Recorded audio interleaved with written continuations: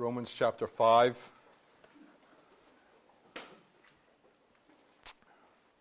And we'll be reading for verses 1 to 11.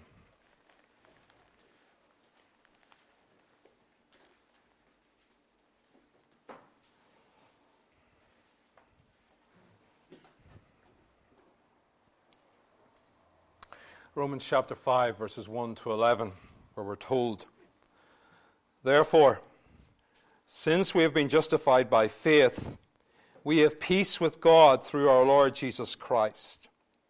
Through him we have also obtained access by faith into this grace in which we stand, and we rejoice in hope of the glory of God.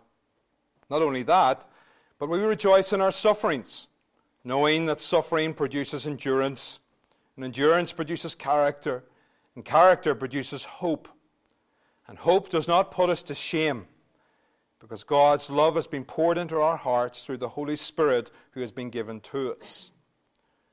For while we were still weak, at the right time Christ died for the ungodly. For one will scarcely die for a righteous person, though perhaps for a good person one would dare even to die. But God shows his love for us, in that while we were still sinners, Christ died for us. Since, therefore, we have now been justified by his blood, much more shall we be saved by him from the wrath of God.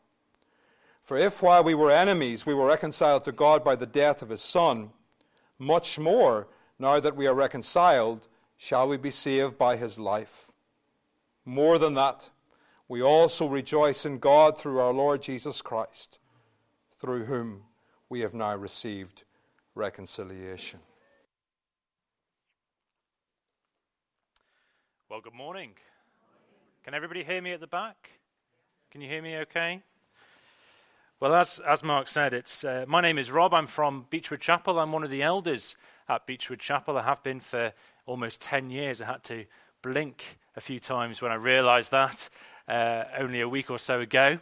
And it's 10 years since the church was part of a revitalisation project when a team from Liverpool came to be part of and joined with the church family that was existing at that time.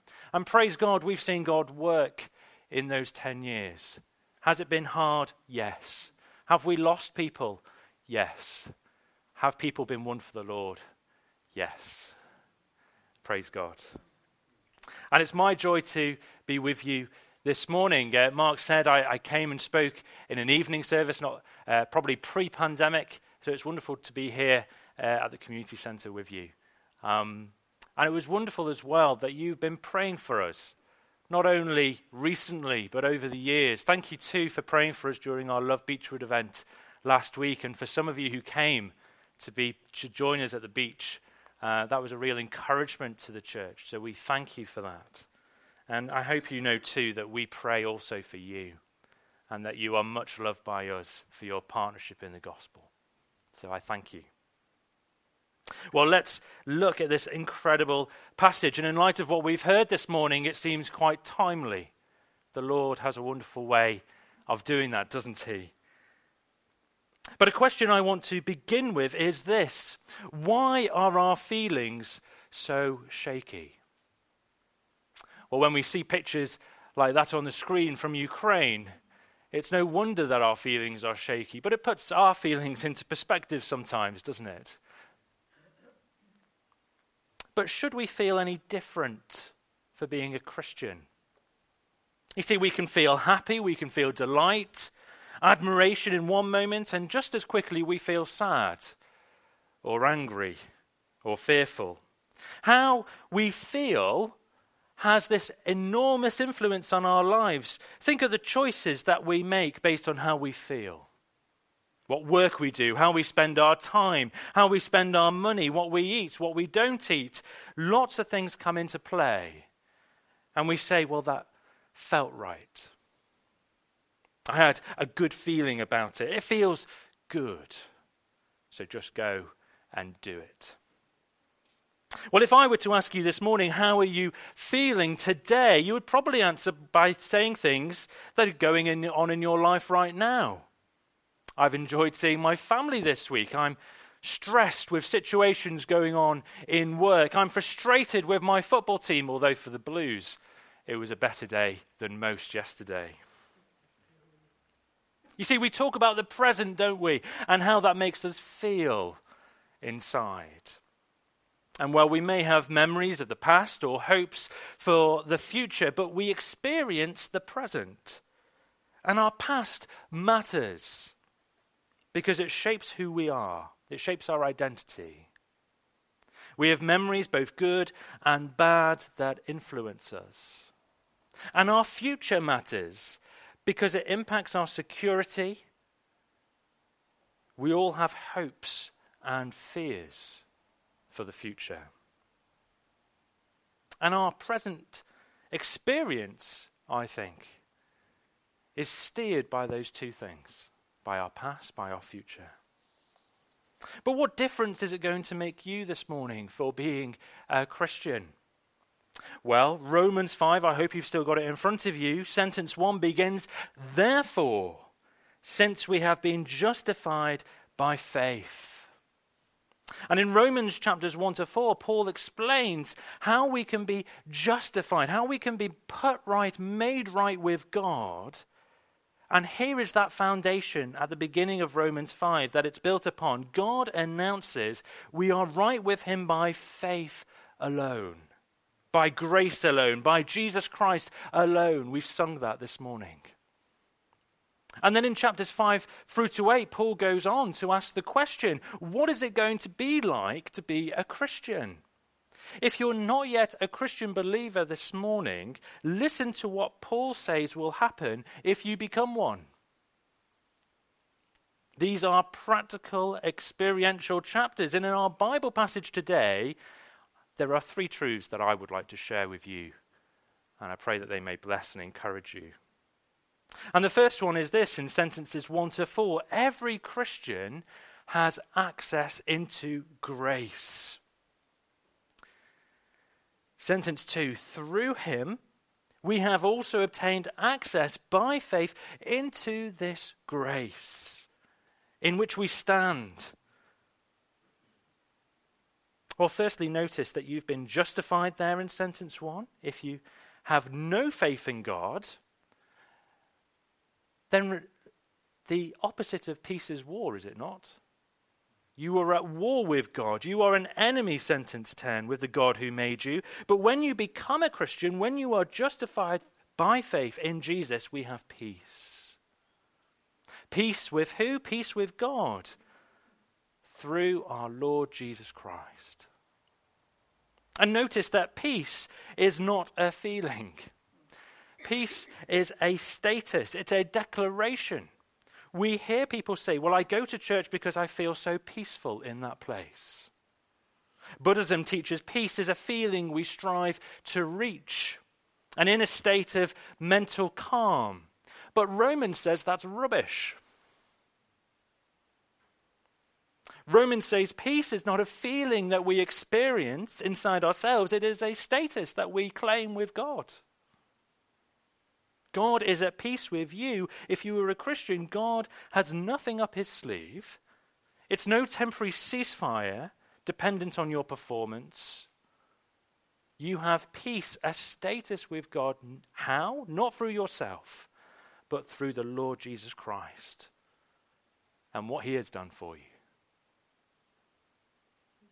Well, we have peace with God, and what else? Sentence 2, we have gained access by faith into this grace in which we stand. Well, on a chilly May evening in 2010, it seems quite a long time ago now, doesn't it? 2010. The then Prime Minister at the time, does anybody know? Can anybody remember? Gordon Brown. Gordon Brown stood beside Sarah, his wife, at the lectern in front of 10 Downing Street. And it's a scene that we've seen recently as well. He gave a brief statement in front of the media and the press to announce his resignation, to say his goodbye. And as the cameras clicked away, he turned to the door at number 10, and his 2 boys came out and joined him at the platform. And it was probably the only time, I think, that his boys appeared before the press. All that time they were in number 10. They had access to their father. And yet here Gordon Brown brings them out, and he allows the nation's press, the same press that had ridiculed him, who had mocked him, and he allows them to take pictures of his family in front of 10 Downing Street to capture this incredibly personal moment. You see, not just access to a prime minister, but to a husband, to a father, and they walked together hand in hand to the taxi at the bottom of Downing Street for the very last time. And what wonderful access he gave to people who didn't deserve it. And if we've been justified through Jesus' death on the cross, we have gained access by faith into God's grace. We've gone through a door into a room called grace. Beforehand, I stood in a room called law. And the law hangs over us and always accuses us. No matter how hard we try to be decent people, no matter how spiritual or religious or how often we come to church, we can't escape our guilt. And well, Paul has spent chapters 1 to 4 trying to persuade us that all of us are guilty. There is no one good enough. No, there is not one. We all stand condemned. There is no one righteous. But once you step through that door by faith into and stand in grace, God has taken you by the hand into his throne room. He's brought you into his grace. And what is grace? Well, grace is God's undeserved blessing. Riches poured out without limit. You see, once you pass through the door, our relationship with God is completely different. There's been this wonderful exchange. Our sin has been placed on Jesus, and the result is we are justified, we are made right. God looks on us and sees not our sin, but his Son. And friends, listen to this. This means that God, if you, by faith, believe in Jesus, does not sulk with you. Have you thought about that? We can think that when we are bad, that we don't do the things that God asks, that God is sulking with us. And that when we are good, that God is happy. And we try to be good. We try to read the Bible every day. We try to pray without ceasing.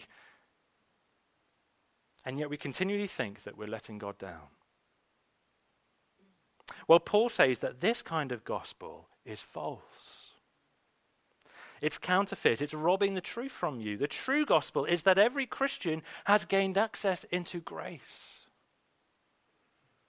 And we already stand on the platform of grace with God's unconditional acceptance. And this means if you are a Christian, you are a perfect one before God. Because as God looks at you, you cannot be more perfect to him, because when he sees you, he sees his Son, Jesus. And we stand in one of two camps. We stand either under law or under grace. And either way, God reaches his way down to us, and he relates to you either by law, condemnation, judgment, or he relates to you by grace, forgiveness, reconciliation. And this truth affects our experience. Our relationship, our status with God is rooted in his unconditional acceptance of us. And it's no wonder then that Paul says, and we rejoice in the hope of the glory of God that we've sung. This leads to a Christian's deep hope in God. We glory in God. We no longer boast in ourselves. And what puts a spring in our step is what God has done for us and a status he has achieved for us. But notice what Paul says next, and this is a surprise to us, isn't it, in sentence 3? More than that, we rejoice in our sufferings. And suffering in our lives does not often or always have that result, does it? It often makes people very angry or bitter. And we ask, why, Lord, is this happening to me? I was speaking not that long ago to a friend who was describing a fellow friend of theirs coping with a terminal cancer diagnosis. a tumour in the brain, a mother with 2 young children and a husband. And this person wasn't or isn't a Christian. And she said to me, well, she's struggling because she has no hope. Her mental health is spiraling down. The doctors have given her a very short prognosis, and there is no chance she has been given of getting better. And she feels like she is just running out of time. You see, suffering often leads to despair, doesn't it? And yet Paul says, quite outrageously, that the experience of suffering is the pathway to glory. Have you seen that? Because Paul says, sentence 3 and sentence 4, that for the Christian, suffering produces endurance. And endurance produces character. And character produces hope. And notice he does not say that suffering is a walk in the park, or that we should go looking for suffering. No, he doesn't say that. But there is an expectation, isn't there, that we will experience suffering at some point in our lives. But walking through suffering is going to be difficult. It's going to be life-changing. But for the Christian, there is hope because it leads to a destination. We boast in God's glory even when we suffer, because suffering ties us to that glorious future that we have in Christ. Well, my 2-year-old daughter, Bethany, she's nearly 3 now, but she loves playing at parks at the moment. If you're a grandparent, you will particularly know this well, I'm sure, as well as parents. And without any fear, she climbs onto the stuff at the play area that is far too old for her. And she climbs up. She tries to reach the slide. And at one playground we went to, she had to cross this rickety rope bridge. You know the type? The one that's got gaps in between the wooden planks there she could put her foot through, where she could look down at the ground beneath. And while she very carefully holds onto the rope, and one step at a time, she always places her foot one in front of the other at this snail's pace. Parents, you have to be so patient, don't you? But what always happens is another child comes bounding along, jumping up and down on the bridge, and she goes flying, and she gets scared. You see, what Bethany hasn't learnt yet is that both ends of the bridge are completely secure. She may get buffeted around, but she's completely safe. Our experience is like we're walking on this rickety rope bridge. Hurricanes and storms may come, and we will be thrown around. But if you are a Christian, you are completely safe. You will get to the other side because God will make sure of it. And Paul wants to anchor the Christian believer in their past justification. The rope is completely secure.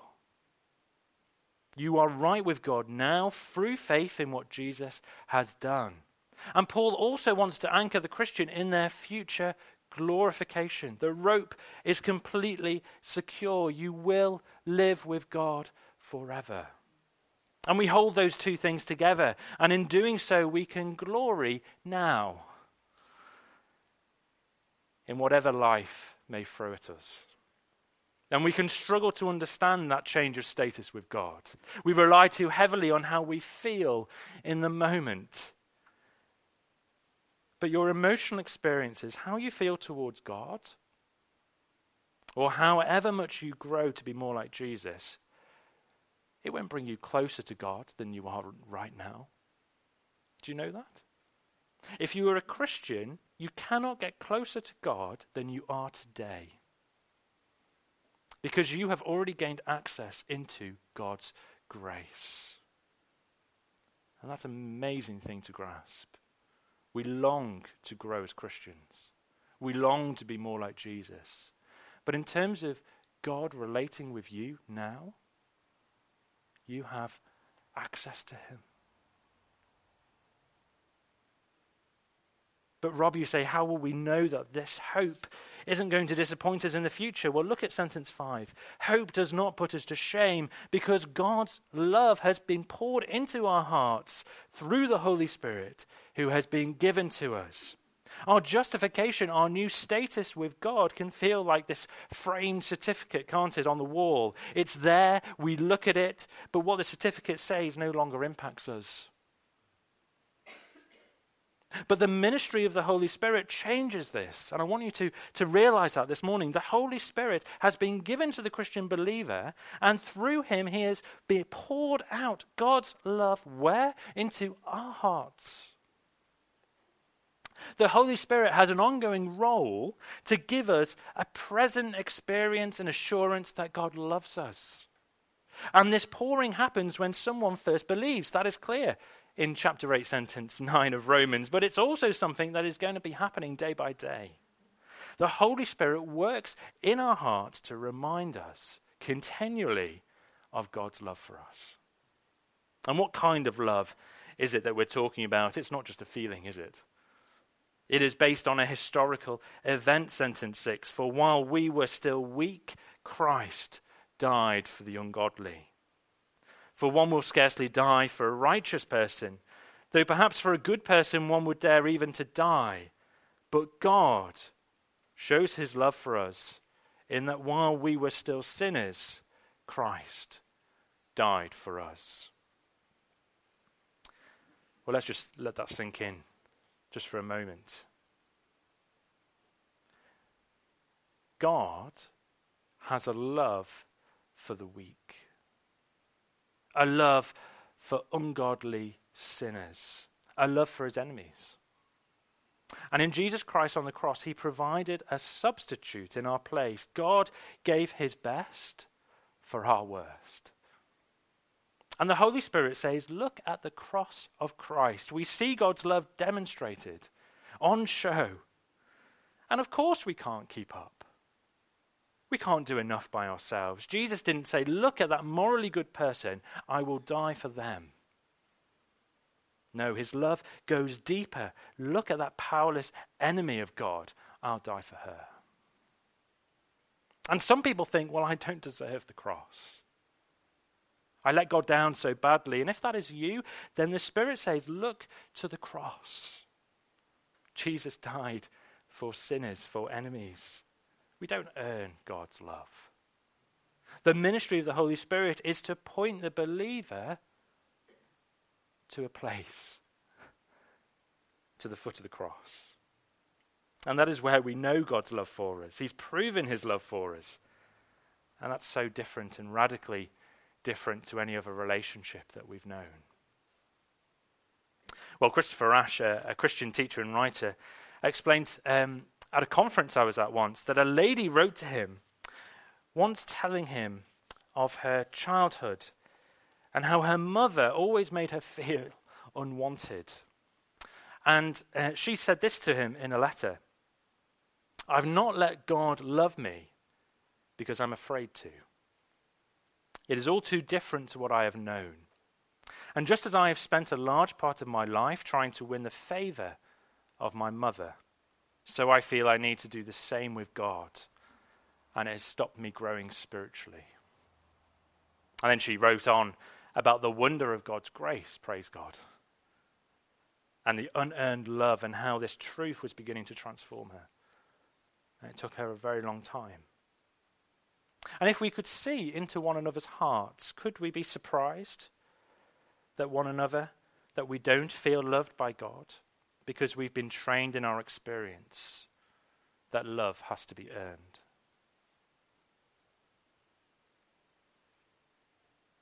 You see, we feel we need to prove our faith, and our relationship with God is on that basis. But the work of the Holy Spirit is to point us to the cross, to pour into our hearts, to fill us with the love that God has for us. And every Christian has access into grace. Every Christian is filled with love. And finally, every Christian, sentence 9 and 11, will be saved from God's wrath. Let's look at sentence 9. Since, therefore, we have now been justified by his blood, much more shall we be saved by him from the wrath of God. For if while we were enemies, we were reconciled to God by the death of his Son, much more now we are reconciled shall we be saved by his life. Much more than that, we also rejoice in God through our Lord Jesus Christ, through whom we have now received reconciliation. So I may recognize I've been justified in the past. I may have some experience of God's love in the present, but can I be really confident now of the future that God has promised? Isn't it arrogant to say that I am sure I'm going to be with him in heaven? Well, just imagine with me a young child was frightened by an angry bee buzzing around her. And suddenly there was a sharp intake of breath from her father, and he said, "It's all right, my sweetheart, you're quite safe. The bee has stung me. It can't sting twice." It's a beautiful picture of what Jesus has done on the cross. Because on the cross, God himself paid the penalty for our sin. And he can't possibly pay it again if we've put our faith and trust in him. It would be unjust if he did so. And Paul has already proven God is perfectly just. And if I've been justified, my sin has been paid for. And that means our future is absolutely secure. And notice what Paul repeats in these sentences, that little phrase, much more, more than that. And do you see what Paul is saying? I really want you to be sure of that hope. If God does the comparatively greater thing, then he will surely do the lesser. If God reconciles us while we were enemies to him, now that we are sons, now that we are his children, will he not save us into glory? Well, a father says to his son, "Listen, son, when you get married, I'll give you a mansion on top of the hill, and I'll give you a lawnmower. Just what you want. I'll give you that lawnmower too." And he gives his son the lawnmower, and the son says, "Well, will he give me that mansion? Well, I'm not sure." But if he gives him the mansion, will he go on to give him the lawnmower?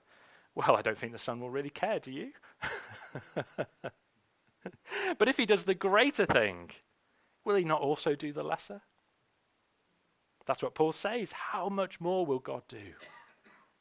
And if God takes you when you are his enemy and his son dies for you in your place, and he reconciles you to himself and you become his child, now that you are his child, now that he has done the greater thing, surely he will bring you into his home in glory. You'll have all the riches of his son. And that leads us, doesn't it, on to sentence 11. We boast in God through Jesus, our Lord Jesus Christ. We rejoice in reconciliation with God. We glory in our sufferings. We have so much to joy in. And so the question for us this morning is, should being a Christian feel or make any difference to us? And it's answered, you bet it should. Because the Christian is anchored in the past certainty of justification by faith. And that definitive change of status from law to grace. And the Christian is anchored with equal certainty in the confidence of our glorious future in heaven. Which means that in the present, whatever our circumstance, whether buildings are falling down around us, we can boast.